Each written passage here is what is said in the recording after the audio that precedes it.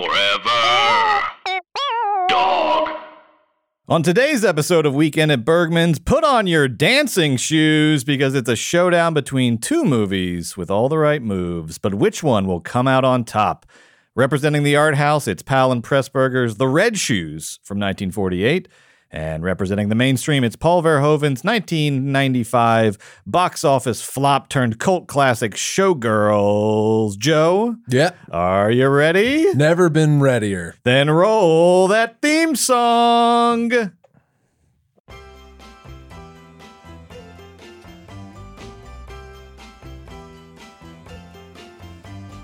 Every week, you and I watch two movies together. Well, not quite together, 'cause we watch them apart. You at your house and me at mine. Whoa, every week, we watch the same two movies. Yes, that's what I meant to say right from the start. But how do we choose these two movies? Well, one is a brilliant, beautiful work of cinematic art, the height of the medium, and the other one is mainstream.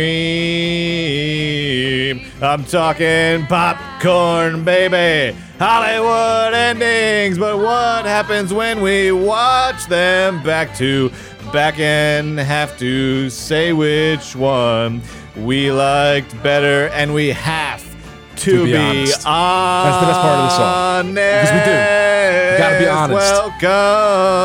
Welcome to Weekend at Bergman's. We're going to watch an art house movie and a mainstream movie. Right. And we're going to say which one we like better. And the one that we like better is going to go into the canon. And the one that we didn't like as much is going to go into the trash canon. And we're never allowed to watch it again for the rest of our lives. That's the premise of this podcast. My name is Brett Bowman. I'm seated here across from my co-host, Joe Cilio. Hey, everybody. I'm so happy to be back for another Weekend at Bergman's. And as always, we are dressed in character. Yeah. That's something that you know if you watch these episodes, which you can do at Forever Dog Plus. Sign up at foreverdog.plus to get video as well as audio. You have to. Because you specifically have to this week, because I got to say, we are coming. There's a real contrast. Yeah, it's fun. You know, look, it's not my, actually, yeah, it actually is my best, I've decided. Now, one thing I forgot to why. tell you, I have a question for you. Did you watch Showgirls or did you watch Tombstone or Young Guns? I'm Numi. At the end. You're Elizabeth Berkley's character at the very end of the movie. Yeah. The final scene. Brett, in fairness to you, I think it was missing this. Ready? And this is only for Plus subscribers. I was just giving a little hitchhiking thumb. So you are Naomi. You're the main character at the very beginning and the very end of the movie. Yep. At the beginning, she's wearing a black leather coat with dangles, but I'm at the end when she's wearing an open denim-y thing. Actually, it's brown, but mine's blue. But I think blue's fun because it's giving me 90s Vegas. It's giving me the Showgirls aesthetic, and I think that it's communicating to the people really, you know, the textures of the film and the colors of the film. Not to make this not to deflect. What are you supposed to be? Would you watch The Kids in the Hall this weekend? I am clearly Moira Shearer from The Red Shoes. I have red hair. I have a tiara. I have on a white leotard. I could not be more in character in the most sort of iconic representative sense. You know what? Yeah. I can see it now. You do look like Moira Shearer because I can see the death behind your eyes.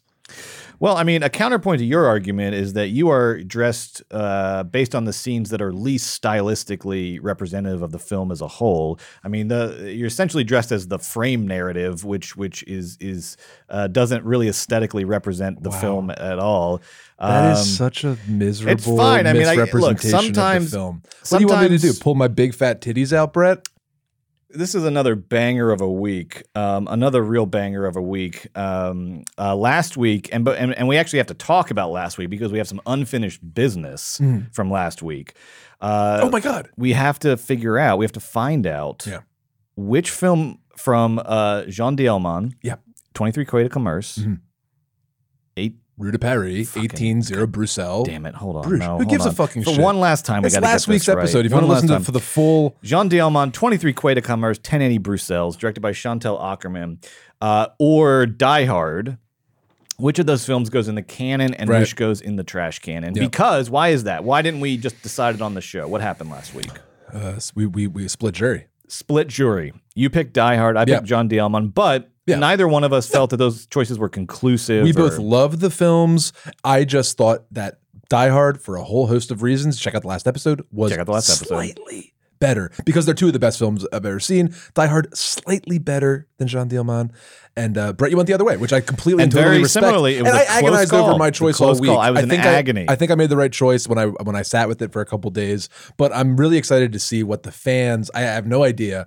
So when we have a hung jury here, or split jury here on Weekend at Bergman's, we send it over to our amazing fans. Thank you for listening, and we say it's out of our hands. We got to put it in your hands, guys. We have to understand what the people want. What do you think? Which movie is better, Jean Dielman or Die Hard? And of course, just to reframe the stakes really quick, Brett and I won't be able to watch The Loser ever again as long as we live. It's going to go right in the trash cannon, and that's where the trash goes. And we can never watch that ever again. We made a pact. And look, that's hard enough to come to terms with when we're personally making the decision that we're standing by.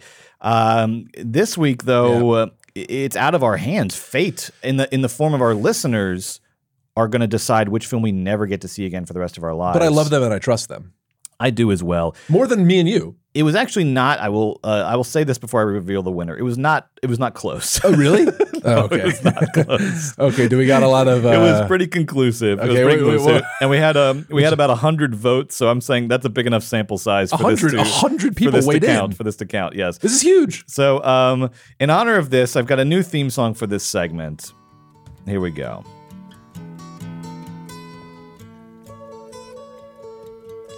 And if you know this one, sing along. Who won the poll? Who won the poll? Which movie? Which movie won the poll about our favorite? God damn it.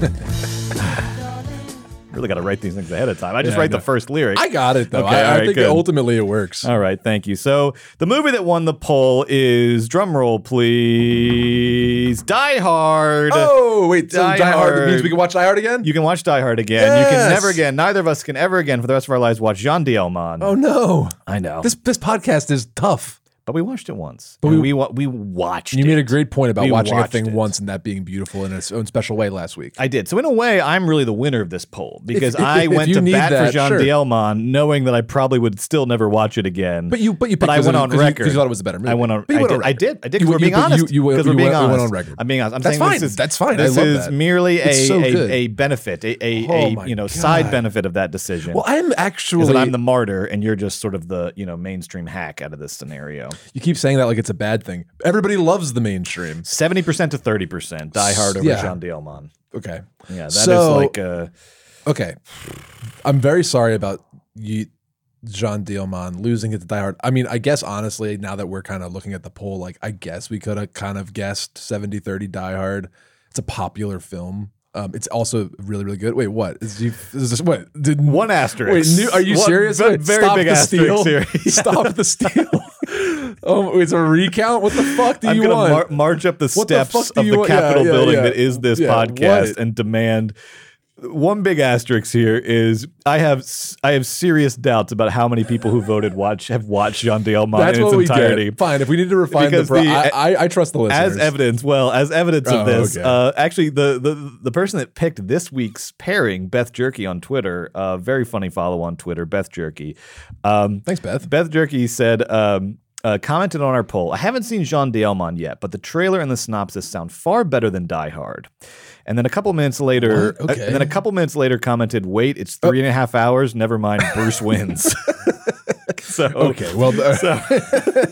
we got to throw. That's one vote we got to throw out. All right, so it's 69% to 30%. But I mean, I think Beth Jerky might be representative of the field on that one. Do you know about the term sour grapes? Jean Dielman died a martyr's death. Died a martyr's death. Maybe Die Hard's slightly better than Jean Dielman, and everybody. Maybe people didn't have as much fun as we did watching Jean, or maybe they just had a lot more fun watching Die Hard. Who knows? I don't know. That's look. But Brett, look. About to go Mike Lindell on these voting machines. machines. We love and trust the listeners, or not necessarily. You're creating some sort of antipathy They're towards. confessing to it on the poll. But you just disagree. Like, we had a whole 2-hour conversation about this, and I also decided that Die Hard is slightly better. You know, do you have to throw away my vote too because we just slightly disagreed a smidge? Look, every comment is like, so I have to watch John Dielman? So Maybe that's part of it. Look, I don't know. But here's what I do know is that last week I watched 2 films that enriched my life. I'm a better man for having watched John Dielman. If you are listening and you haven't seen it, do check it out. It is an A film. It is amazing. And I am just so excited that the beat keeps rolling on. And the reason I have faith in the listeners is this week was a listener submitted twofer for our movies, and listeners came through with 2 bangers. I mean, I don't want to give away my thoughts and feelings, but I enjoyed watching these films very much, and I'm very excited to hear your opinion on these films. It's another hard choice this week. 2 really great films representing the art house and the mainstream, the Red Shoes and Showgirls. And we're going to be honest, that's what we do on the show. Even though we staged this like sham election in which John Dielman got crushed. Oh man! But we're gonna endeavor. We're gonna move forward. We're gonna endeavor to be honest. We're gonna be honest with you this week in our analysis of the Red Shoes and Showgirls. And I'm gonna say it. I said it last week. Yeah. I meant it. I'm gonna say it this week. I meant it. I have not made up my mind yet. I have not made up my mind yet. I do not know which way I'm going to vote this week. I have a slight preference, but I actually, just like last week, I'm excited to learn more about these films and to go a little deeper and to really hash them out and make sure I'm 100% convinced of my thoughts. That's it. I'm treating this podcast like a battlefield, like a playing field. Yeah. This is where the decision happens. Yeah, I gather my data and my feelings and my impressions. Yep. Off mic, but then when we get on mic, this is where it really gets hashed out. Unless it's a week like In the Mood for Love versus She's Out of My League, which is just an intentional bloodbath. No, I'm not going to make my decision until we get into the arena. I'm happy to hear that you're on the fence and Showgirls wasn't a no for you, so that's very exciting to me. I'm very on board with Showgirls. I'm happy to hear that. That means that you and I have a lot to talk about, and that's good. But I am with you. I am with you 100%. I am not decided. These are good, very good movies, and I can be swayed. I have a slight preference, but I'm very open to learning more. All right. To be honest, I have a slight preference as well. Okay. I have a slight preference. But that's not what I said. I said I hadn't made my final decision yet. Okay. But I do have a slight preference. Okay.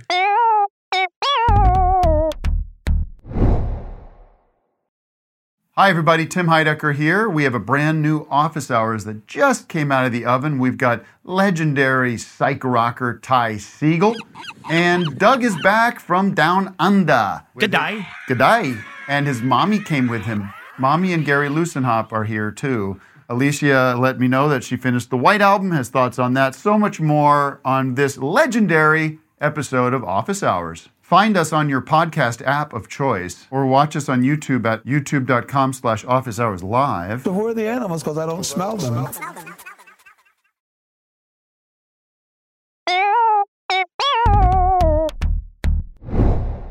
Which movie do you want to start with? I picked these myself, but I want to add some more. I want the experiment to be a clean experiment, so I want them to be some more uncertainty about how we decide. Because I feel like it maybe going first or second sometimes influences our opinions. Well, I don't know in which way that you which should we just alternate week to week? Yeah. Okay. So last week we did John Dielman first. So this week let's do Showgirls first. Okay. So Showgirls came out in 1995. That Annus Mirabilis of 1995. It was directed by Paul Verhoeven.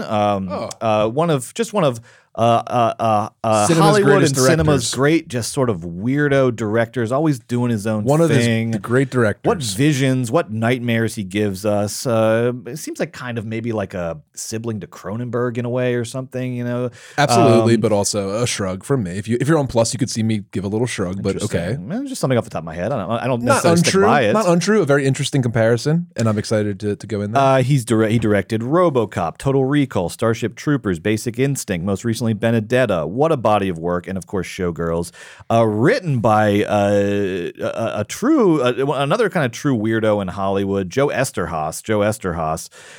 who had written Flashdance. He also wrote Basic Instinct with Verhoeven. This was their second collaboration.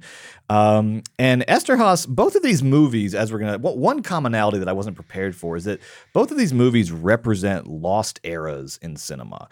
For me, Red Shoes is the lost era of Technicolor, which was this brief, sort of dreamy fantasy era in movie making that just as quickly, due to the expensiveness of it, went out of fashion.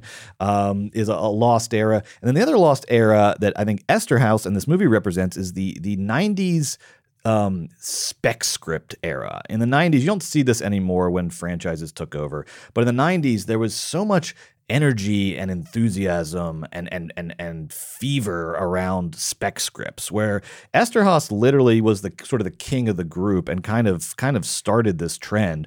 But when Esterhaus had a script, there would be insane bidding wars between the studios for completely original scripts just because he wrote them. And it really started, he had written a couple, but then really with Basic Instinct a couple years before Showgirls, they literally started out in the morning, like at 10 a.m. They sent the script around and to all the studios, and they started the bidding. And throughout the day, every studio is calling him. I'll give you this much for. I'll give you this much for. I'll give you this much for. It got up to, I think he got $2 million for the spec script to Basic Instinct, just for the script alone. Great script. And but it took all day of this bidding war back and forth over the phone. And so Esterhaus really created this climate in which spec scripts were treated like lottery tickets, and everybody had to bid on them because that, they might have the next big original hit on their hands. He, and much like that era, he flamed out by the end of the 90s. He had obviously a flop with Showgirls, which we'll talk about. He had a major flop with this other movie, this kind of an experimental conceptual movie he did called Burn Hollywood Burn. And after that, he couldn't really get a meeting anymore in Hollywood. And then he had a second life as like Mel Gibson's kind of personal writer, director, friend. But then he wrote a whole book about it because he was going to make that movie with Mel, The Maccabees, which was nobody would make it because of just how anti-Semitic the log Grow line, some balls, Hollywood. was. Make The Maccabees. Please don't. But he ended up vacationing with Mel while they were working on this other movie. I think maybe working on The Maccabees. And he wrote this whole book about it because he said he literally feared for his life. Are you serious? Is this a real book? We can buy it? Yes, Joe, you should read this because it is the most in-depth look at how deranged Mel Gibson is. Oh my God. About how anti-Semitic he is, how misogynistic he is, how abusive he is. Do you know the name of this book? Hold on one second. No, I'm sorry. I think it's literally called Mel and Me or something. Yeah, I will be going to Mel pick this Gibson. book up Hold on. And Esterhaus says in the book that he literally started sleeping with a golf club because he thought Gibson was going to try to kill him. Heaven and Mel is Joe Esterhaus's explosive, unabridged, no-holds-barred account of his time working with Mel Gibson. Heaven and Mel. So Esterhaus had quite a career, but he did, for a time, he was the most in-demand screenwriter in Hollywood in the 90s, and particularly for spec scripts, which you just don't see anymore. Everything now obviously is about the franchises. It's hard as hell to get some original movie made. But then that was the golden ticket in the 90s, was an Esterhaus original script, or scripts by, people of his ilk, writing these kind of erotic thrillers and action thrillers and this and that, right? Yeah, good idea. So, great background. I didn't know any of that. Oh, I loved it. Yes. So two lost eras in movie making that we're going to look at today. Esterhaus and Verhoeven interviewed over 200 Las Vegas strippers for this movie and incorporated parts of their stories into the screenplay in order to show particularly the amount of exploitation that strippers in Vegas have to go through. Esterhaus also took out a full-page advertisement in Variety in which he dubbed the film a morality tale and denounced the advertising of the film as misguided, writing, "The movie shows that dancers in Vegas are victimized, humiliated, used, verbally and physically raped by the men who are at the power centers of that world." Where's the lie? Elizabeth Berkley stars in the movie. She previously, the casting for this movie was wild. They went after pretty much every A-list actor in Hollywood. Nobody wanted to be in this movie, in the main role. Elizabeth Berkley was just coming off of Saved by the Bell, which had just run its course. And this was her first big role after that. It obviously, the movie, as we'll talk about, has ended up recouping its money through VHS sales, through rentals, and has achieved this kind of cult classic status now. So the movie itself, the reputation of it has been reclaimed, and Verhoeven obviously didn't really suffer much from it. He's been making movies, ever since. Benedetta was a huge, kind of international art house hit. But Elizabeth Berkley, basically never worked again after this movie. She, out of all the people that took a hit from it, an absolute crime. She was dropped by her agent after the film's release, and then other agents, according to her, wouldn't even take her phone calls. Ridiculous. So she was the reception to this movie really tells you more about as much about the '90s as the movie tells you about the '90s. We almost could just talk about the reception of the movie because it is watching the movie is baffling to me. The reception that it's got. Oh yeah, me too. Absolutely baffling. 100%. It's like people. It's just like it's just a big confession that no one knows how to watch movies. Like it's just a mass misinterpretation. I feel like everything I've heard about this movie ever has been this derogatory worst movie ever sort of moniker, and then my whole life it was sort of framed and pitched as some sort of straight to DVD porno that you can sort of get your rocks off to, when nothing could be It's a farther fucking from the movie. truth. It's a fucking movie. It's Busby Berkeley. It's like it's a movie like in a lineage. Like I don't even. It's all right. Yeah. So, the critics and the audiences are not the only ones to blame. The studio and distributor United Artists is also to blame because this film got an NC-17 rating, which obviously at that time dramatically hurts. Sure. The box office returns of the movie, in large part because United Artists dispatched several hundred staffers to theaters across America. This is the person distributing the movie. They dispatched several hundred staffers to theaters across North America playing the movie to ensure that underage patrons would not sneak into the theater having bought tickets to other movies, and to make sure everybody that saw was over the age of 17. Tells you more about the 90s. That's who distributed the film. Yeah. Tells you more about the 90s than as much as about the 90s as the movie. Like, what? Like, that's insane. And it was actually not financially that big of a flop. I was very surprised to see this. Budget $45 million, box office returns $37 million. Yeah. Like not that and big of a flop. I don't know what's in your thing, but one thing I know about this movie is that it made so much later on. Over $100 million. Over $100 million in rentals. MGM's top 20 revenue movies of all time. It is. Which I just find, I keep mentioning it because we'll get into the film itself, but like, again, erotic adjacent. Certainly not like the hottest movie I've ever seen. In fact, not hot. Not that there aren't naked people that are beautiful. It's that like this movie isn't about getting your rocks off. It's about the pain and suffering and the death of American sexuality at the end of the century and the turn of the millennium. Vulgar, violent, disgusting male gaze and its collapse at the end of the collapse of America.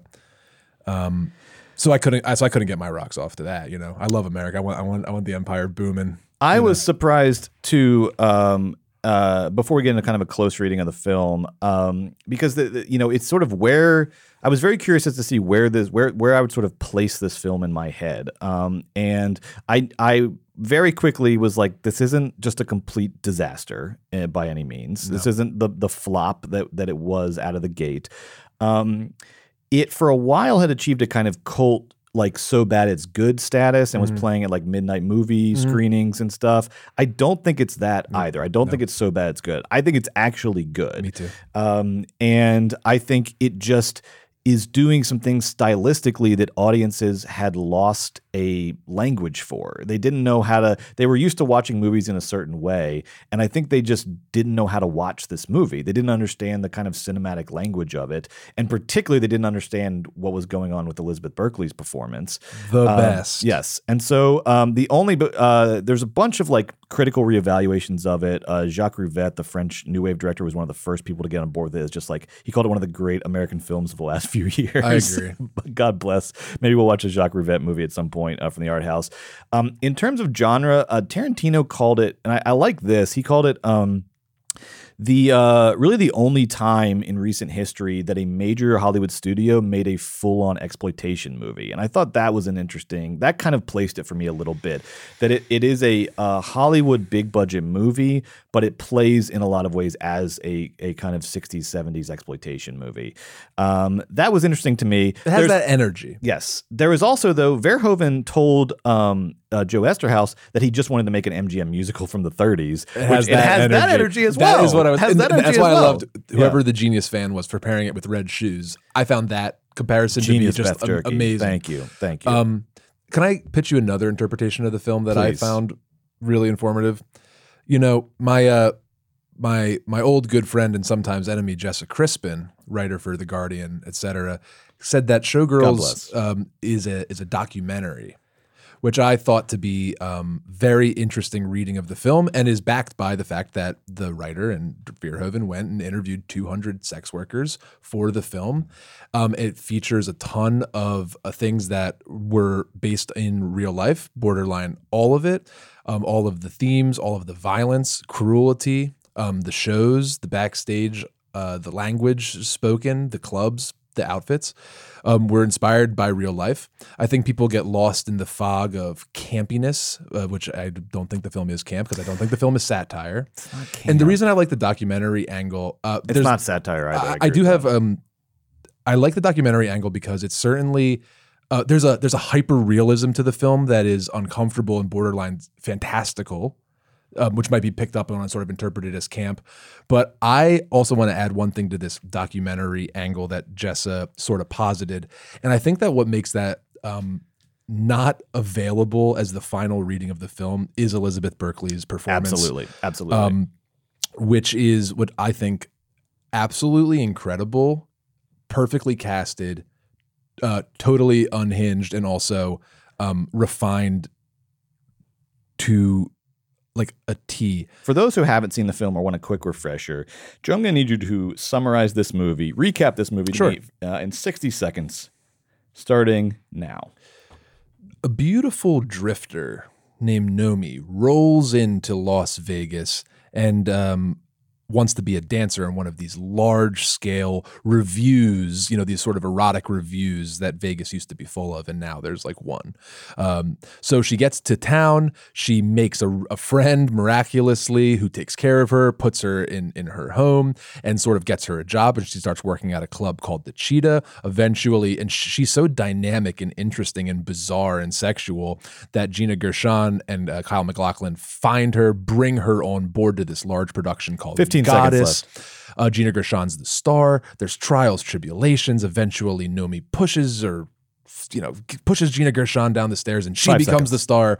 And of course, it leads to a bunch of collapse, and then she gets out of town. All right, that's 60 seconds. I thought that was a pretty good summary of the film. Thank you. And if you haven't seen this movie, go watch this movie. Go watch this my movie. God. Let's start with Berkeley's performance, because I do think a lot of our understanding of the movie, you have to take it into account. And in many ways, I think it's one of the first things you have to take into account, because it's one of the first things we're given in the movie. Let's start at 5:35. We're gonna see. I love this. Really, performance, I rewound this scene and watched it about 3 times. What happens here is Nomi has basically just shown up into Las Vegas via a hitchhiker. The hitchhiker, despite her resistance, kind of ultimately charms her a little bit, enough to that she leaves her suitcase in his truck while they go into this casino under the guise of finding his uncle, who has a lead on a job, maybe, right? But at this point, she's about to realize, it strikes her, he disappears, and it strikes her that, oh no, he probably stole my suitcase. Here we go. She's running around looking for him. Fuck, she realizes. She runs out across the strip into a parking lot. The truck's gone.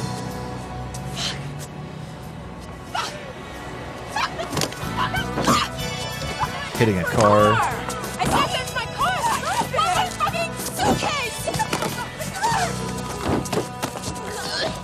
Throws up.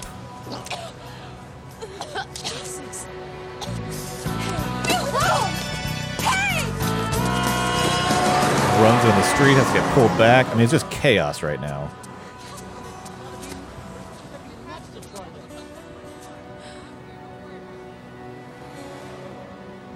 Everything slows down. Also, this movie's so wonderfully gay. which seems to, is a whole nother reading and lens. She that falls is into so this woman's enjoyable arms to who she's me. never met before. So, All right, now they're eating fast food. what was in your suitcase? Nothing. Just my stuff. Yeah, Numi's so Everything I crazy. had. She's stabbing a straw into the soda.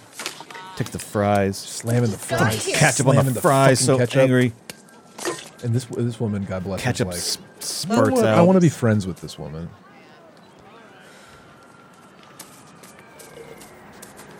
You know anybody here? You got any family that you can call? She shoves like 4 fries in her mouth at the same time. Where are you from? Back east. From where back east? Different places. Oh my gosh. Wow. All right, we can stop it there. Before I get your read on her performance, I want to say Berkeley didn't just like decide to do this in a vacuum. Verhoeven's come out on record and say that I coached this performance. I encouraged this performance. He says, I was the one who asked her to exaggerate everything, every move, because that was the element of style that I thought would work for the movie. Great Ding. call, Verhoeven. Right. Great Wow. call. The genius understands. And she played it to a T. She I mean, nails without it. question, she does this. It's a type of acting. And again, this goes back. I think part of the reason it got a bad reception is people just weren't. They just didn't know what they were seeing. They thought they were seeing a bad performance. What No. they were seeing was an intentionally exaggerated performance. I feel like her performance is like dance. It's ballet, right? I mean, ballet and dance is a intentionally exaggerated, hyper exaggerated art form. Every emotion is multiplied by 10, right? And so I thought her performance it felt like a dance to me. It felt like a dance. Everything exaggerated, everything big. Every small pain is made a big pain for you. Every small annoyance is made a huge annoyance. I loved it, and it was consistent from start to finish. So what else could you think was going on here? This wasn't a mistake. No, it wasn't a mistake. And yes, her movements are very dance-like, and her dancing is very amazing and bizarre. But I find her like erratic gesticulations to be sort of the death throes of the chaos of the end of the American dream. And I mean that in every element of her performance. I love it. Just her body just popping and shaking and flailing and basically screaming as if her skin wanted to leave her fingertips. She is like a caged lion just constantly slamming into her prison. Hits all the beats a la like other like Las Vegas parables, like a casino, like Casino about sex or whatever. But her performance is so centering and important because she's so unlike every other bit of it.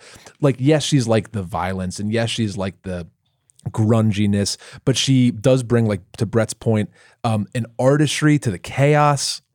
Her gesticulations, though erratic, pain-filled, scary, bizarre, they are polished and technical. And I think that Berkeley really brings that to her performance. And Brett's is 100% right. I'm gonna tell you, you take Her a body is scene, alive. not one of the dance scenes, take one of the non-dance scenes from this movie, put it on mute, put some Prokofiev behind it, see what happens. I guarantee you're watching a fucking ballet. You're watching Elizabeth Berkley as the prima donna in her own ballet.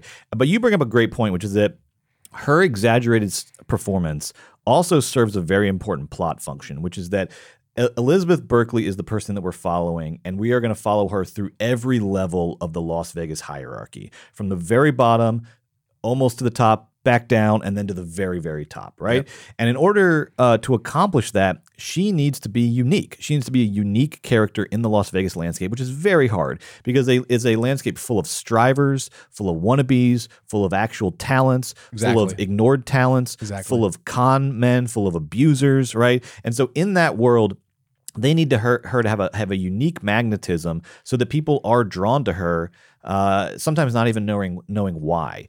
And I've never seen a character that reacts to other characters like this character. She has two modes of reacting to other characters. Like we saw both of them on display there. She either reacts to characters with incredible skepticism of their intentions mixed with a physical violence, right? Like literally there's so many people in this movie that she just like spits in their face or says fuck you to.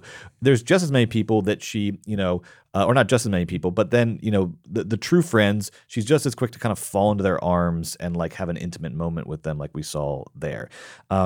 Oh yeah. And so those two forms of reacting, but particularly the antagonism, not being afraid to say fuck you to power, to spitting in the face of power, to responding to creepy advances with just a physical fucking vicious fucking kickback, right? I think that gives her a magnetism that makes everybody in town go like, who is that?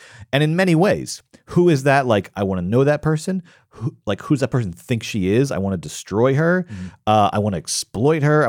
But it gives her a magnetism that basically plugs her into the outlet of Las Vegas and makes the whole movie possible. So God bless this performance. Justice for Elizabeth Berkley.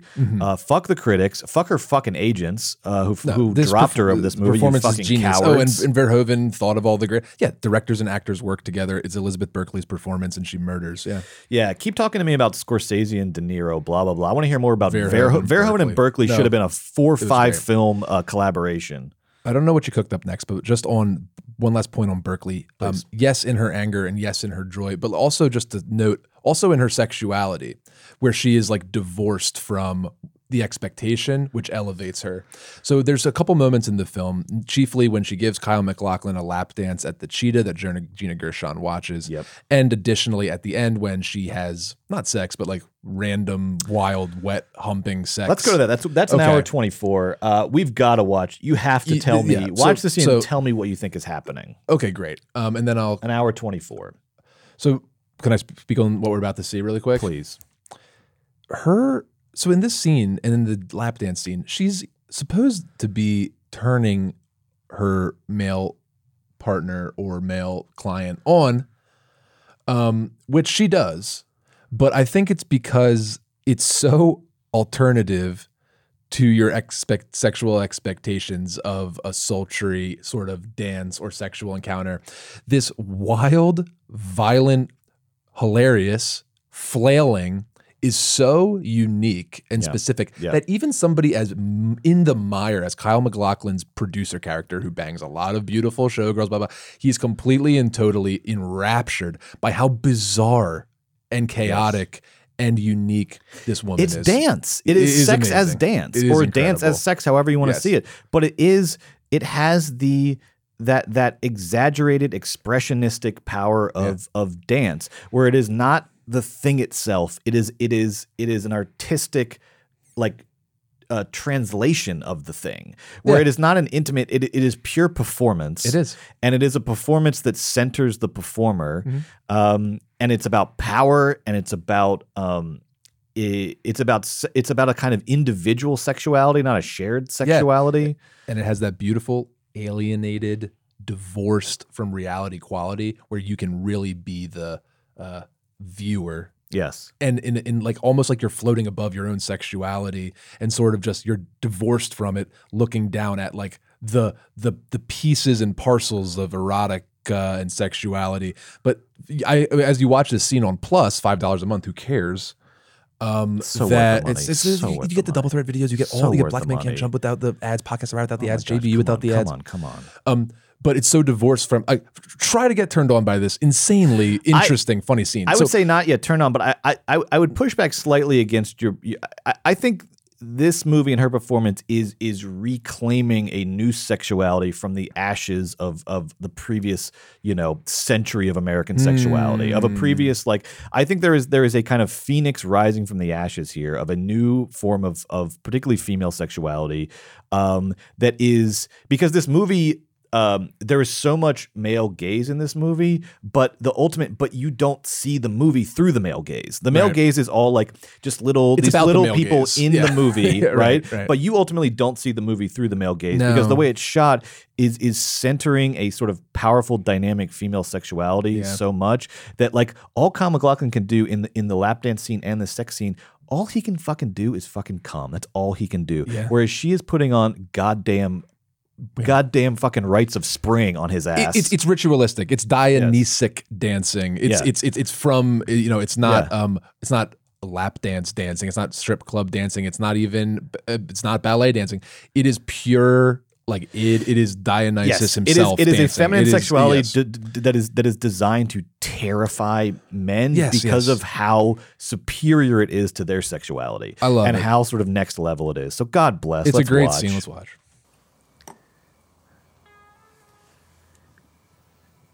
And see, in this moment, he thinks he has the edge. They're in his big house. I liked your eyes. His money is on display.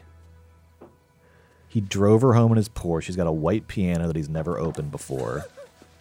With pictures on top of him with like Nikki Sixx or whoever. She walks out to his pool, which, oh God bless, neon palm trees lining the pool.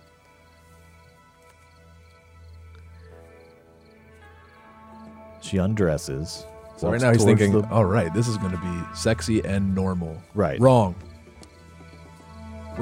He's like, this is my. I'm gonna I know have what's going to sex. happen here. Right. Yeah. I'm gonna get a nice old jacuzzi. This has happened. He's blowjob. thinking this has happened to me before.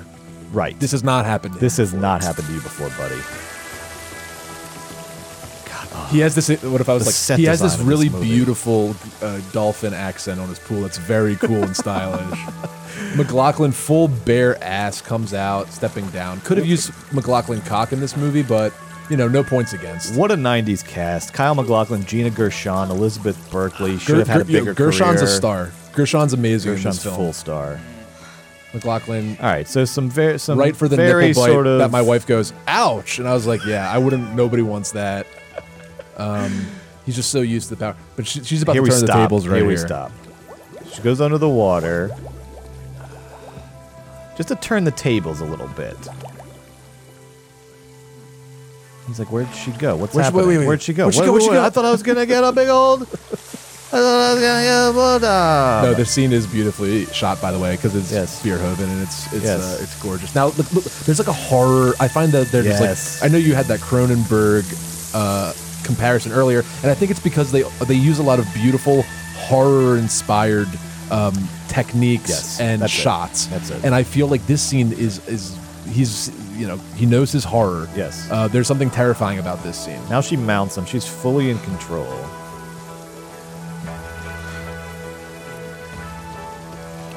And now she is about to put McLaughlin in a fucking blender. Sex in a pool? I don't know. But that's just a little editorializing. All right, here goes good acting. Here we go. All right, some sort of insane Performance. gyration that can't possibly feel good at all to either Well, party. not for the male. This is a very female-centric I suppose so. formula But now here. it's getting just the waves are splashing up. It's just this is so. This is- weird. oh, now she now- throws now. her fucking shoulders back. Oh, my She's gosh. like fucking having a stroke.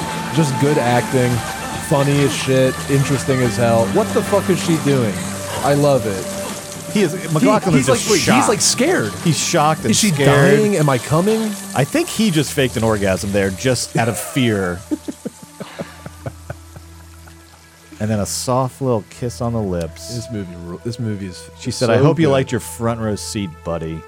I can't imagine watching this movie and then leaving and going, "That was the worst movie I've ever seen." Nobody What watched is it. Bad about this movie. I don't think anybody saw it. I don't Brett, think the script's anybody not really bad. saw it. It doesn't No. like move slowly. No. It moves quickly. No. And every scene is really beautiful. And we'll talk about the red shoes and the absolutely stunning 12-minute long, 11-minute long dance sequence. God. Like the power and the colors and the when all the shots of Goddess, the review that Gina Gershon stars in that Yes. Nomi eventually gets in, Yep. that has the grandeur. Let's go to 10 of minutes, 10 fucking minutes. Red That's- shoes yeah, 10 level minutes. shit. Like, and it was shot that way, and it was so just like amazing. The Vegas shows are fantastic in It's this so movie. cool. The way the Vegas shows are incredible. Just full fucking 5-star productions. I love- pyrotechnics and this 90s aesthetic, but it's also like I don't know. I found it surprisingly enduring as an aesthetic. I was like, if I walked into the show Yes. today, Yes. I'd be like, how much did I pay for this? Yeah. It wasn't enough because this is better than anything. Yeah. This is better than anything. It's so cool. I would love to see this show in real life. It's like, one of the characters, her friend, whose name I forget, she makes like a friend who's like a dancer and a choreographer. Yeah. He says, that the Goddess show is dishonest because at least when you go to the Cheetah, they're paying for tits and ass and you give them tits and ass. But at Goddess, they go for tits and ass, but they pretend they're going for something else. To which I'd say, like, I also would totally enjoy paying for tits and ass and pretending it's something else because this show looks fucking amazing. It's just incredible. They got like fireworks, motorcycles jumping over stuff, the most insane costumes, and the movements are incredible. Are we about to watch them right now? Yeah, and they're doing a little like like the Copacabana shot in Goodfellas, where we come in through the back door and then we're going to wind our way up to stage level.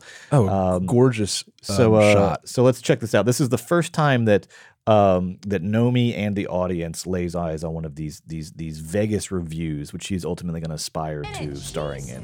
Who wants to see her snatch anyway? I certainly wouldn't. We know that, babe. Oh, no, come on. So Nomi's still new in town, backstage for the first time, peeking into the big dressing, into Gina Gershon's dressing room. This is great. What were people? I don't know idea. And we'll get to, this is a movie about putting on a show, which I love, Absolutely, folks. absolutely. So much to say about theater, coming up with Red Shoes. But man, this was a great behind-the-scenes theater movie.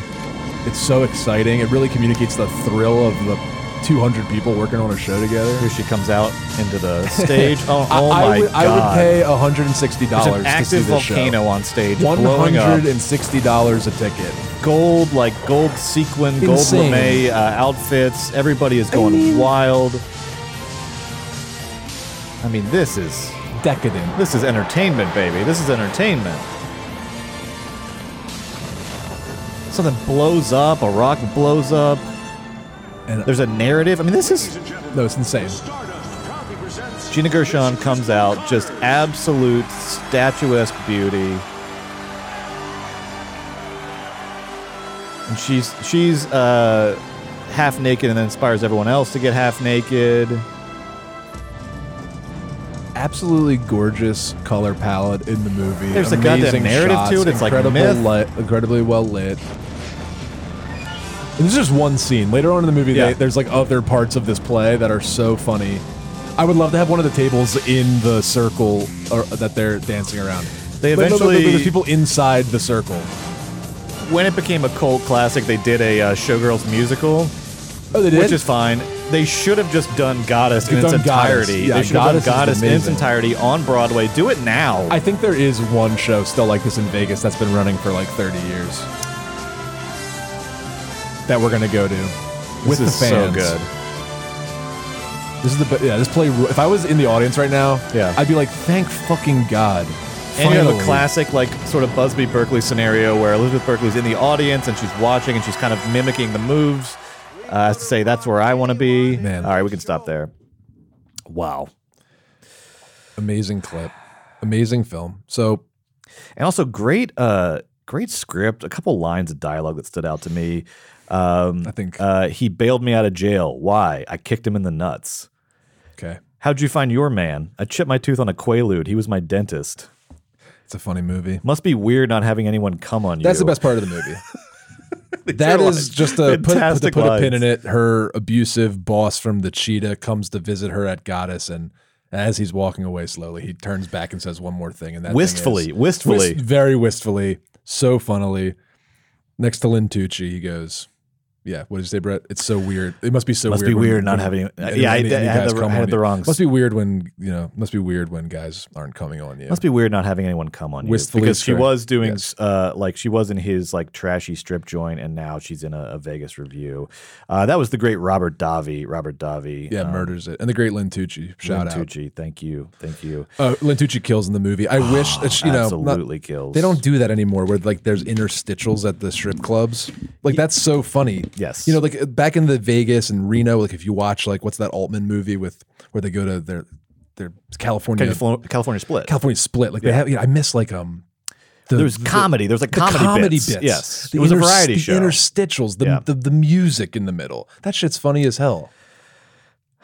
Great movie. This movie's great. Next, this movie's great. Before we go on though, couple couple final notes on this movie. There is near the end, and this is why ultimately I think a Busby Berkeley movie mixed with a 60s, 70s exploitation movie is the closest I can get to sort of categorizing it. And some people really lean into it as a satire. I don't think it's a satire. Yeah. Like everybody's shit. All the guys, particularly the men who run Vegas, are complete pieces of shit. They're exploitative. They're misogynistic. At the very end, there is a brutal rape scene that then gets covered up because the guy who orchestrates the rape is a famous musician.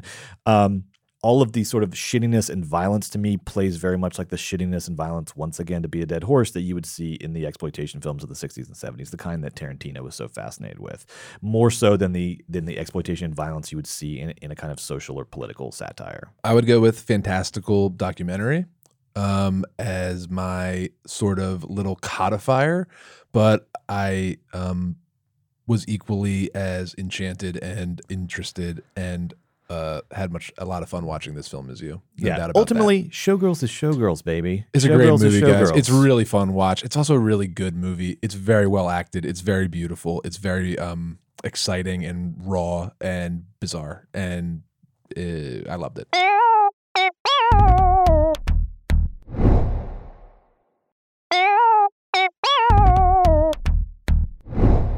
Now let's move on to another fantastic film, The Red Shoes, which came out in 1948, written and directed by the team of Michael Powell and Emmerich Pressburger. This was their 10th collaboration together. Previously, they had done The Life and Death of Colonel Blimp, Black Narcissus, I think a couple years prior, A Canterbury Tale, I Know Where I'm Going. Really an absolute monster duo in British cinema in the 30s, 40s, 50s. Speaking of bombs, though, we will eventually watch this on Weekend at Bergman's, but Michael Powell, the Michael Powell half of that duo, famously kind of flamed out in 1960 when he put out Peeping Tom. Peeping Tom, which is a film way ahead of its time, was seen as perverse and deranged at the time, a serial killer who kills prostitutes with his tripod, the tripod of his camera. Also stars Moira Shearer from The Red Shoes. Fantastic film, though, way ahead of its time, and actually not way ahead of its time, like literally like 6 months ahead of its time, because later that year, Hitchcock, who was influenced by Peeping Tom, makes Psycho, which was one of his biggest hits. Cool. But for whatever reason, Peeping Tom kind of ended Michael Powell's career. We'll talk about that when we cover Peeping Tom. But at this point, Powell and Pressburger, at the height of their powers, this movie was a big hit at the time. It was a financial success at the time, actually. And beyond that, a huge critical success. Then and now in 2017, a poll of actors, directors, and writers for Time Out ranked it the fifth best British film ever. The fifth best British film ever. Stars Moira Shearer, Anton Walbrook, Marius Goring. It also featured tons of Shearer herself was an established ballerina. Of course, you can see her doing a lot of her own dance in this film. They employed a lot of other actual ballerinas because the actual dance sequences in this movie are really unprecedented and unparalleled in terms of how they're awesome. Incredible they are. They're super cool. They're still cool. The plot is based on the Hans Christian fairy tale The Red Shoes, but only to the extent that like adaptation is based on the Orchid Thief, right? I mean, it's a kind of root inspiration, and then the film builds this whole, at times, hallucinatory fantasy out of that original story. And then there's the sort of nice red parallels. shoes within the film, the film within the film, or the play within the film. Joe, for people who have not seen The Red Shoes or who need a little refresher, please summarize this movie for me. Summarize the plot of this movie for me in 60 seconds, starting now. Well, a young ballerina meets the director of the greatest ballet in the world, the Lermontov Ballet, and she gets to join the company and eventually ascend to the prima ballerina at that company. At the same time, a young composer realizes his work has been stolen by his professor, who is the director of the Lermontov's orchestra, and he goes and confronts Lermontov, who promptly gives him a job, and he ascends to be the greatest composer in the history of the ballet.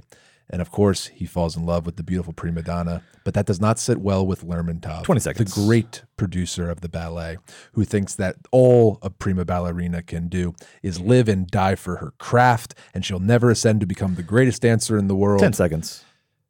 And when he makes her choose between love or ballet, she can't decide, and or does the shoes kill herself? That's the time. Perfect summary of this great film. And much like Showgirls comes from the lost golden era of the spec script, Red Shoes, like I said, comes from the lost golden era of Technicolor. The cinematographer of this film, Jack Cardiff, was the first cinematographer to be awarded an honorary Oscar in 2000. He did The Red Shoes. He did Powell and Pressburger's other movie, Black Narcissus, and was one of the main, was really the, sort of the key figure in the era of Technicolor and in promoting Technicolor. Technicolor, there's a lot of science behind it. Go look into it. But basically what it would do was to create these beautiful, exaggerated colors. It is the color of fantasy. It is the color of Oz, really. When Dorothy goes into Oz is the best depiction of what Technicolor is these exaggerated, oversaturated, beautiful, lush colors. It's like romantic paintings. Yes, it is like a painting. It's like looking at a painting. So many of the scenes in The Red Shoes look like paintings. And to the extent that the movie is encouraging you to watch, to sort of see a painting in a lot of these scenes, I think. It was phased out not because it was not beautiful, but because it was too expensive. Ultimately, cheaper ways of doing color came into play, and then suddenly all the studios said, sorry, we can't afford Technicolor anymore, and then we get boring color after that. Well, but then Showgirls figured it out pretty good. Oh my God, the neon aesthetic of Showgirls, we could talk that about works. for hours. What did you... Joe, what did you like? What did you like about The Red Shoes? Well, I love a movie about putting on a play. And this is You've said it before, you'll say it again. He loves a play movie. Great movie about putting on a play. I love when everybody sits around in their big rooms and makes decisions about production concerns. I love the money parts. I love the backstage parts. I love when they stretch. I love when they put on makeup. I love when they go out there. I love when the audience sees it. I love rehearsal. And this movie has all that stuff in spades. We get we get the orchestra and all the machinations and goings-ons and drama of that. And then we understand all the drama of the ballet. It also has a ton of wonderful, like, romantic hotels and travel in Paris and things you want from your mid-40s Technicolor classics. You get some fancy plates. You get some big drapes that are gorgeous and stunning, big fancy desks, people sitting around late at night wearing tuxedos, smoking, talking about production concerns and considerations. So all of that very romantic. It is one of the most beautiful films ever made. It really is something. stunningly beautiful, and not in ways that are sort of challenging at times. And sort of there's a terror to the beauty, and the beauty ultimately is what turns on the main character. I mean, the beauty sort of kills in a way because it's a beauty that requires all of you in order to main. The beauty requires sacrifices in order to perpetuate itself, because it is beauty at such a high level you can do nothing else except fully contribute to the beauty in order to maintain it. Or so Lermontov claims.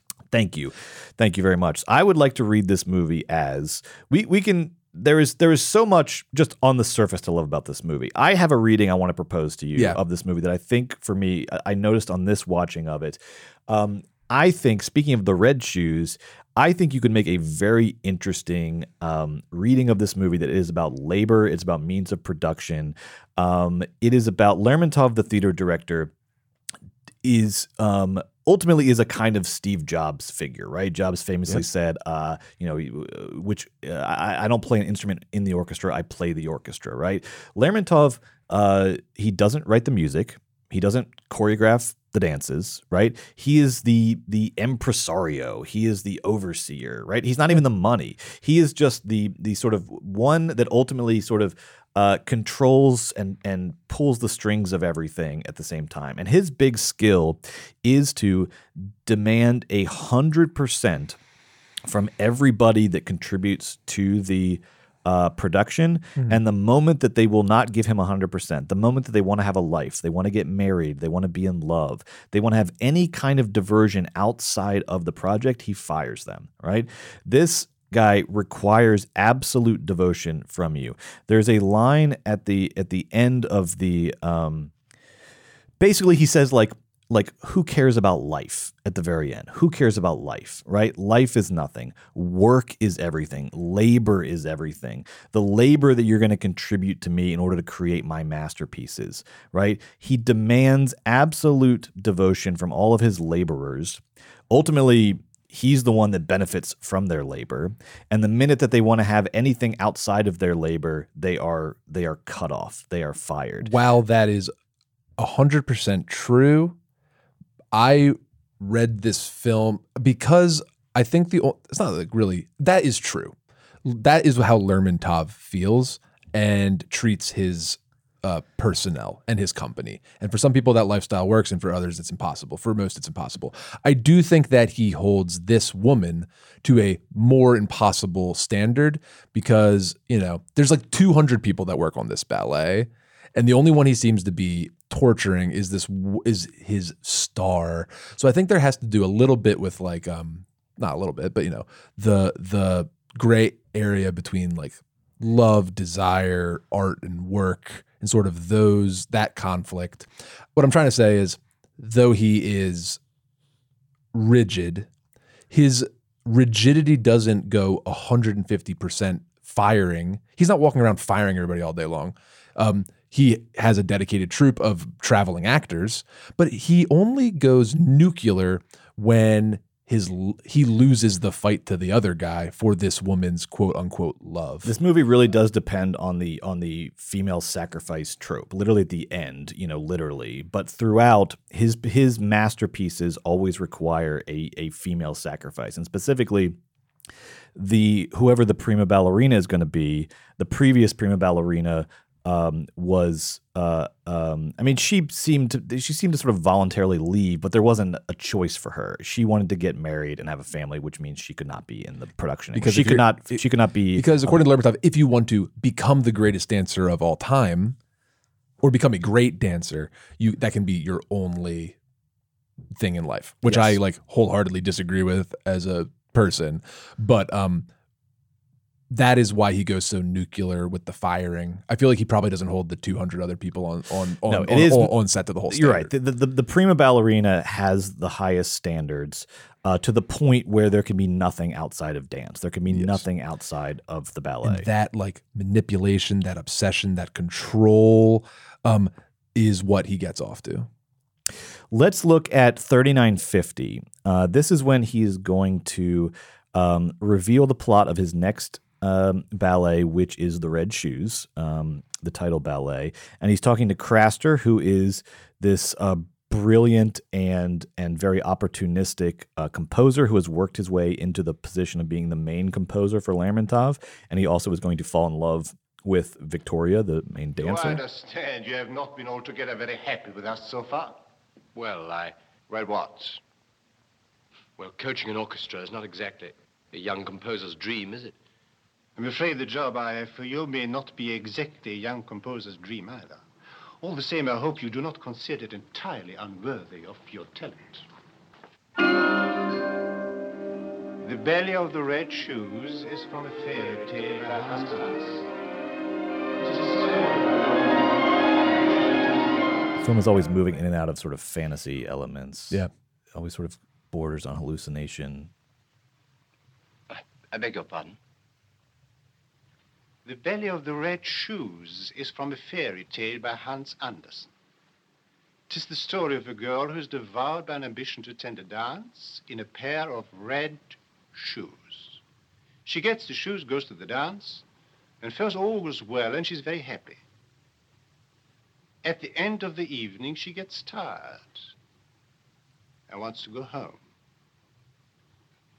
But the red shoes are not tired. In fact, the red shoes are never tired. I wish that was my explanation when you asked me for the 60 Out into the seconds. streets. They dance over the mountains and valleys, through fields and forests, I should've through just said night this. and Fuck. day. He's stroking a ceramic Time sculpture of a Perfect Love ballet rushes by. foot. ballet foot. Life rushes by. And when they do the ballet But the red feet, I just shoes- find that to be so good. Dance on. What happens in the end? Oh, and then she dies? Yes, I remember. The music was written by Philippe Bertrand. He did it for us last year. All right, we can stop there. But so Lermontov is obsessed with the red shoes of this engine, this unstoppable engine of creation that ultimately kills the wearer of the shoes because no human can sustain that level of constant creative output without anything else, without any respite from it, without anything else going on in their life. But to him, this is the ideal: is that human life is sacrificial. Human life you can justifiably sacrifice human life in the name of art in order to get the product that you want. And that's what happens in this movie to Victoria, to the main dancer. Yeah. Now, I just disagree with that, although I find it rather romantic notion. Like, the whole entire, you got to suffer for your art. You got to tooth and claw and fight and scream and kick and make it as painful as humanly possible. And then you can get good art is completely absurd. In this film, Lermontov, when he's pitching it, though, he's such like a beautiful seductress. He's such like a wonderful wordsmith and such like a romantic figure, and who has some gravity and some chutzpah and some sexiness and some allure and mysteriousness, a true Mephistopheles himself. I am almost convinced when he starts sort of pitching me on the tenets of the art, because that's all the shit they show you back at art school, and they make you all suffer for your art, and it's all bunkum so they can control you and stuff. But it is fun to hear him spew it, because he spews it so good. He's so enchanting and scary, and I really love his performance. And I think that he has that sort of, Moby Dick-esque like passion for it. He really like sells that you really need to die for your art. And I got chills at the end when he says, life is meaning. He's like, what is life? Life is meaningless. Like art is everything. I got chills. He has Mamba mentality, and it's easy to get fucking swept up into that. I'll tell you, as a person who works in the arts, that is bunkum. Do not listen to these snake oil salesmen. Don't listen to it, but it is seductive. If you want to watch a movie about it and just fantasy. kind of like sit there and go, ooh la la, because that's what movies are for. You can feel all the things you're not allowed to feel in real life or supposed to feel, or you can't because you're at work or whatever. But you can go home and feel it at the movies. I love being seduced by this train of thought. It's so enticing and romantic and masculine in a bad way and in a good way. It's a very like scary notion. I do love it. Yeah. No, it is. Yeah. It is a fun like fantasy to kind of flirt with. Of like, what if I just devoted everything to the work, to notes the from art. the underground? You just end up down there just fucking spinning around like Numi. But that's to go back to my reading. Why I'm saying I have this sort of socialist reading of it this time, because Lermontov ultimately is not putting in that level of he does have a singularity. He doesn't have much of a life that we know of. None. But did you notice on opening night? Okay. Everybody's stressed out. Everybody's going over their lines, their positions. Who's cool as a fucking cucumber? Lermontov. That's his job. He's back to but this is my point. I defend Lermontov. I know he demands. It's like he demands like your blood on the gears of the machine to keep the machine going, to produce the final product that he needs it to produce.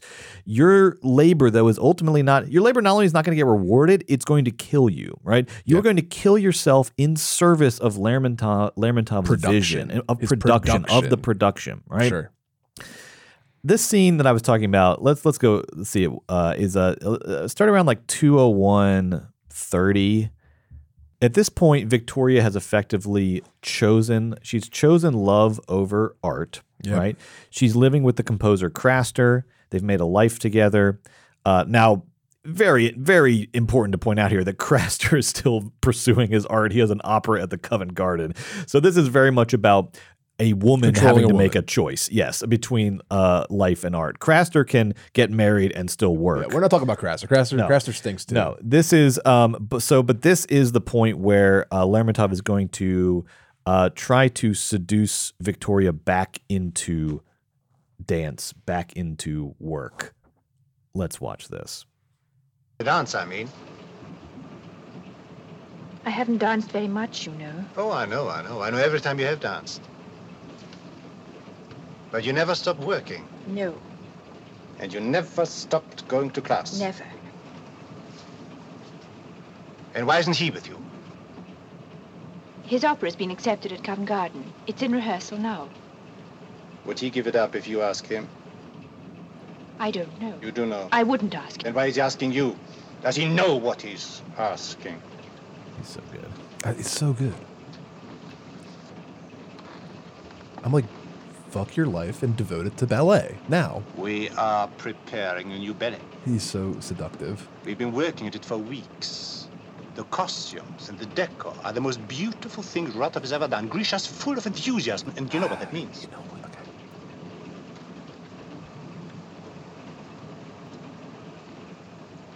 Nobody else has ever danced the red shoes since you left. Nobody else ever shall. Put on the red shoes, Vicky. Yes. Put them on. And dance for us again. See, but it's only romantic because it's ballet. You can stop there. That line wasn't in there, but I'll find it later. It's only romantic because it's the red shoes, it's ballet, it's art. But this is the conversation that, you know, Steve Jobs has with his production team, you know, his engineering team, before he's going to ask them to sacrifice their lives and their families for a year to work on a fucking iPod Nano, right? The work is more important than your life. The work is more important. And that's the fucking engineers. Let's not even talk about the fucking sweatshops that actually make the fucking iPod Nanos, right? This is the seduction of exploitation that fuels every fucking machine that turns all over the world, right? Fine. That your life doesn't matter. What matters is the art, is the work, is the product. And here's the thing. We don't get art. Let's see what we actually get, because what we get is magnificent. Yeah, so I'm not saying that. No, this isn't about iPod Nanos. This is about real artists working together. Now you've gone too far for me, friend. 39.50. We'll watch your scene, but you've stepped over the line, friend. Because now I just disagree, and now you're going to make me defend Lermontov. But I do have a point to make. I'm excited for the scene. I want to see your evidence here, and I think I'm going to provide slight pushback. We're now watching the actual Red Shoes Ballet, which is one of the most Brett compared to an iPod Nano. Stunning sequences. Yeah, it's nothing like an iPod Nano. My point is that Lermontov can't do this. Lermontov needs someone else to do this. Brett, you're literally a producer. What the fuck are you talking about? It takes a team of talent, people to baby. do Am I on the mic? Am I not on the mic? Talent. Okay, but you're also a producer. You own the company. What the fuck are you talking about? She's great. This dancing's so great. Incredible. She's so good. And look at her. What I love about this scene is that he's not just filming a beautiful ballet. He's making it as cinematic as possible. Usually when theater is depicted on the screen, it's often not good. Here, this is the most... He's using film to show the beauty of the ballet, to communicate it to you as if you were in the audience, which is an impossibility. That's what I love about this movie and what I love about this scene in particular. You can never feel the magic of being in the same room as these performances, these great operas, these great plays and musicals, unless you're sitting in the theater. If you watch it on the screen, you're going to lose everything in translation. But this film uses cinema itself to communicate to you that the evocation, the feeling of being in the room with the film. And that is why this is so gosh darn brilliant. Yeah, I would agree with that. This movie makes the argument that cinema is on par with the great sort of legacy art forms of Europe, on par with ballet, with classical music. And because I think, Joe, I agree with what you said, and I think why it is such an effective presentation of a performance, of a live performance, is that it turns it into cinematic fantasy. Yeah. So that it's not bound even by the stage. He doesn't worry about wait, this can't possibly happen in a play. Who can't? No, it's not about. No, the stage becomes endless. It becomes unbounded. It becomes things happen that wouldn't possibly happen in real life, because it is showing you that cinema is capable of giving you what ballet aspires to, giving you the visions that ballet and dance and classical music and opera aspire to. That cinema can do that. It is not bounded by the things that live theater is bounded by. It can be the fulfillment of their visions and the fulfillment of their fantasies. This sequence is remarkable. It's on par with the only other thing I could think of was the An American in Paris, the big show-stopping scene in American in Paris that has this same level that must have been inspired by this. Of course. Absolutely, that same level of like fantasy, of dance as fantasy. I feel like many movies that incorporated dance or musical numbers in the late 40s and 50s, taking a big fat playbook a big fat idea out of this movie. Absolutely. And just doing these beautiful, grandiose 10-minute, don't worry about it, sort of outside of the narrative sequences, and just enjoying film and the fantastic things that you can accomplish with the medium. Absolutely. Because I think the previous generation, the Fred Astaire, Ginger Rogers, even Busby Berkeley are more kind of, they dance within the confines of the world. Even like in Busby Berkeley's big sort of, brilliant sequences with the camera going around in circles around, it's still confined by the world. Whereas the Red Shoes introduced the idea that to be in the spirit of dance, in the spirit of ballet, we should use every cinematic tool at our disposal to, as I've said, turn this into fantasy, turn this into what the stage production is aspiring to do. We can sort of complete the circle in a way. We can bring it to the level that it wants to be, that it's aiming at. You keep saying aiming and aspiring. Great musicals and great ballets and great works of opera and theater accomplish the heights of the best films, but are physically bound by the and of course you can do a lot of sort of stage magic, but are physically, you can't in the Red Shoes. In the Red Shoes, we see her fall through. We see her fall from the sky through levels of that's fine. But what I'm saying is, being in the room and watching a body do these things perfectly is as enrapturous as watching a film have cool tricks with lights and color and people jumping up. No, of course, this isn't about cinema. Surpassing those mediums. It's about cinema demanding to be placed alongside those mediums because of the unique advantages it can. Yeah, 100%. And so that's what I think Powell and Pressburger are doing, is saying like cinema deserves a place, and to say that now is just sort of obvious. But in 1948, I don't know, but in 1948 at least, there was still, I'm sure, this, to speak about the theme of this podcast, this high-low distinction of movies are for fun and for diversion, and classical music and opera and ballet are for high-minded people. I think the one thing that I don't love about your reading and people probably interpret that as violence, and that me and you hate each other because I have a slight disagreement about our readings of these films. But the difference here is that Victoria in The Red Shoes and Numi in Showgirls are great artists. Yes. That they're is there exploitation in the film? Like, obviously there's exploitation in Showgirls, and of course, I mean, Victoria is so manipulated that she throws herself off a freaking building and into a train. That's why she have to die for being a great artist. Was Lermontov's just going to go on to the next production? He literally stages The Red Shoes as she's lying dead on a railroad track. Yeah. He stages the production without her. Yeah. It's kind of stunning, but also perverse. Yeah. They do The Red Shoes. She is dead on a Monte Carlo railroad tracks. They do The Red Shoes without her. Everybody just acts as though she's there. Yeah. That to me is the ultimate. That to me is. I don't think it was intended this way, but I think I have a right to read that. You have a right to read whatever the fuck you want. I think I have a right to read that satirically as the ultimate. That's where exploitation of labor ends. Is that literally the show goes on? Yeah, it's a little. The show goes on with the death of the laborer. The laborer dies. The person that.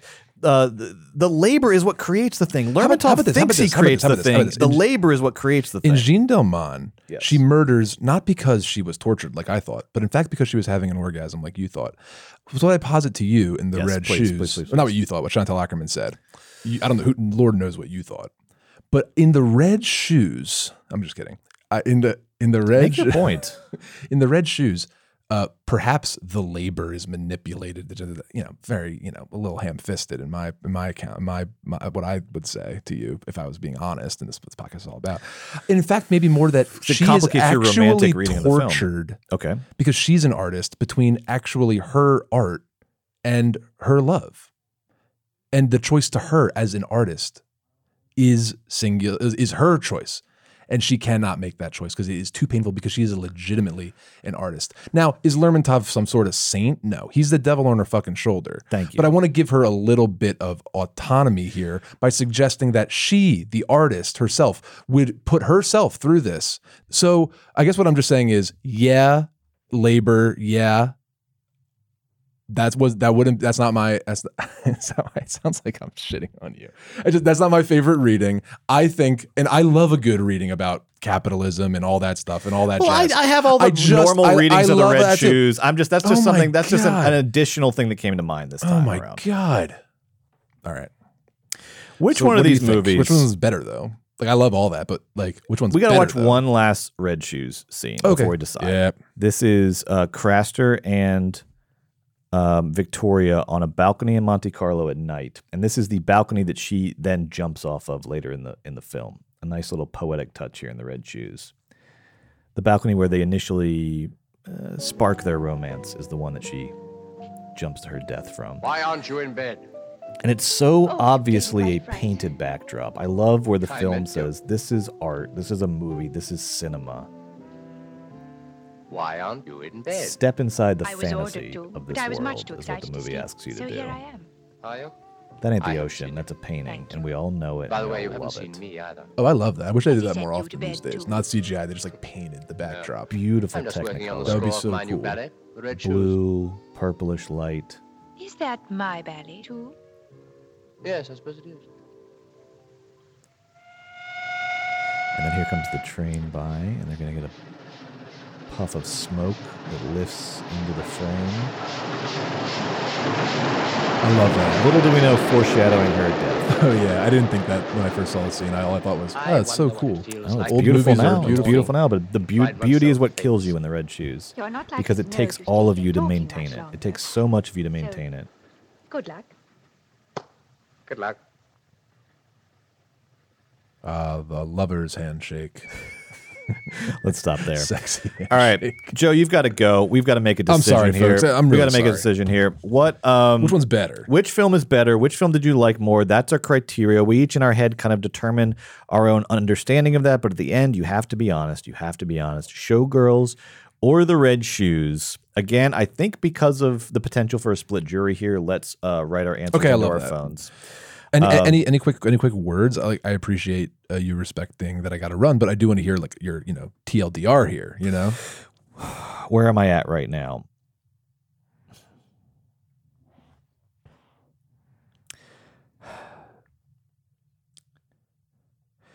Showgirls, there is a urge to rescue the movie, and it has, I think, at this point been rescued, but to continue to rescue it, because the rescue has gone in stages. You know, cult classic. I don't think it's that into actual sort of critical, Yeah. Favorite. so you're saying we have this like impulse to be like, no, it's good. Trust me. Yes. Like, yeah. Okay. Right. Sure. Whereas the Red Shoes, everyone It's like, knows. yeah, of course it's fucking right, good. right. I So feel there's that at play, but I don't know. I mean, can that be part of the criteria?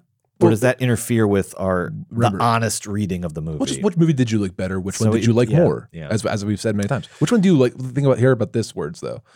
Which do you like better? Which did you like more? Which movie is better? Which did you like more? this is When you were so just hard. This is watching hard. them, when you sat down to watch these two films, which one did you like more? And okay, so let me give you my little TLDR here. Please. What does that stand for? I don't know, but it's at the bottom of the Reddit. It like summarizes it really All right, quick good, in good, two good, good, sentences. good, good, I don't good, remember. good. Oh, too long didn't read. Great. All right. Go My ahead. little too long didn't read is Red Shoes isn't just any old movie and is just should be dismissed out of hand. It is beautiful, brilliant, creative, and ballsy. That 12-minute sequence of the Red Shoes is truly fantastic. The performances from both Lermontov and Victoria, or Veronica, excuse me, or whatever, Victoria. Yep, Victoria. Are excellent, and I found it well-paced, engaging, and really lush and rich, and really brought me into that world. And I found the ending as signaled as it is in my brain now, obviously, like, and then the Red Shoes will kill you. And I was like, okay, yeah. And then when she kills herself, I was like, oh my God. Yeah. No. So it was really shocking. It's a scary film. It's a film within a film. It's great. It has some of the most inventive, brilliant cinematic sequences in history. But yes. another scary film that is really insightful, insanely sharp, and just biting. And the reason it's ripening with fine wine is because it was so prophetic about the downfall of American sexuality And the birth of a new kind of sexuality. And I love that, and I hear you, and we'll talk more about it later. I don't know if I quite agree, but regardless, I found Showgirls to be an excellent film that was hardcore, told more truths than a lot of films do, and was prophetic, and was fun, and incredibly well acted, and beautifully shot as well. So it's a very difficult decision between these two films in my head. But I'm excited to see what you pick. I can't. This week is hitting me more than any other week. I can't. More than Jean and Die Hard? More than that, I can't believe particularly the fact that we're not going to be able to watch one of these movies ever again. It's really hitting me. But you made an amazing point last week about how that can't be your thing. Rewatchability, according to you, is not a factor. This movie, you said to me, and I'll say it back to you. Remember, why'd you say this? You said it's not about you can watch a movie again. It's about which movie is better. Which film did you like more? So to ask which film of these is better, and that's why you picked Jean instead of Die Hard, because you're like, I love Die Hard. I would watch it again tomorrow. I literally typed one. You gave me a whole fucking thing about it. You're redoing it? I typed one movie, I erased it, typed the other movie, and now I'm going back and typing the other movie. All right, folks, here it is. Ready? 1, 2, 3. Oh, it's a split jury. Split jury. It's a split jury. It's a split jury. I picked the Red Shoes. Joe picked Showgirls. Oh my God. I had Red Shoes. I went to Showgirls and then I went back to Red Shoes. Literally, I'm not going to lie, based on everything you were saying to me. I was living in the moment. I was reacting. I was being honest. Yeah, I believe you. And the final criteria, which did you like more? Which did you think was the better movie? I think Red Shoes is the better movie. You think Showgirls is the better movie. I think both are equally valid. I think both are equally valid. I think it's a better movie. And it's also a movie that I liked more. I think it's a better movie that I liked more. And I thought The Red Shoes was amazing. All right. Well, now it is up to you, listeners, to choose which movie you think was better. The Red Shoes or Showgirls. You follow us at Weekend Bergman on Twitter and Instagram, but the poll will be on Twitter. So go to at Weekend Bergman, find our poll, vote. Please vote. Vote with honesty. Vote with absolute honesty. Do not lie, because we are the ones. Much like in the Red Shoes, we are the ones. We are going to be the ones who suffer the consequences. So please, and check out these movies. These are two honest. good ones. This isn't two bad ones. These are two great movies. Everybody would benefit from watching both of these movies. They're Follow us at Weekend Bergman. Movies. Vote in the poll. We will reveal the findings of the poll next week. Which one goes in the trash can and which one goes in the canon. Yep. Thank you, and we'll see you next week. Love you guys. Forever Dog. This has been a Forever Dog production. Executive produced by Brett Boehm, Joe Cilio, and Alex Ramsey. For more original podcasts, please visit foreverdogpodcasts.com and subscribe to our shows on Apple Podcasts, Spotify, or wherever you get your podcasts. Keep up with the latest Forever Dog news by following us on Twitter and Instagram @ForeverDogTeam and liking our page on Facebook.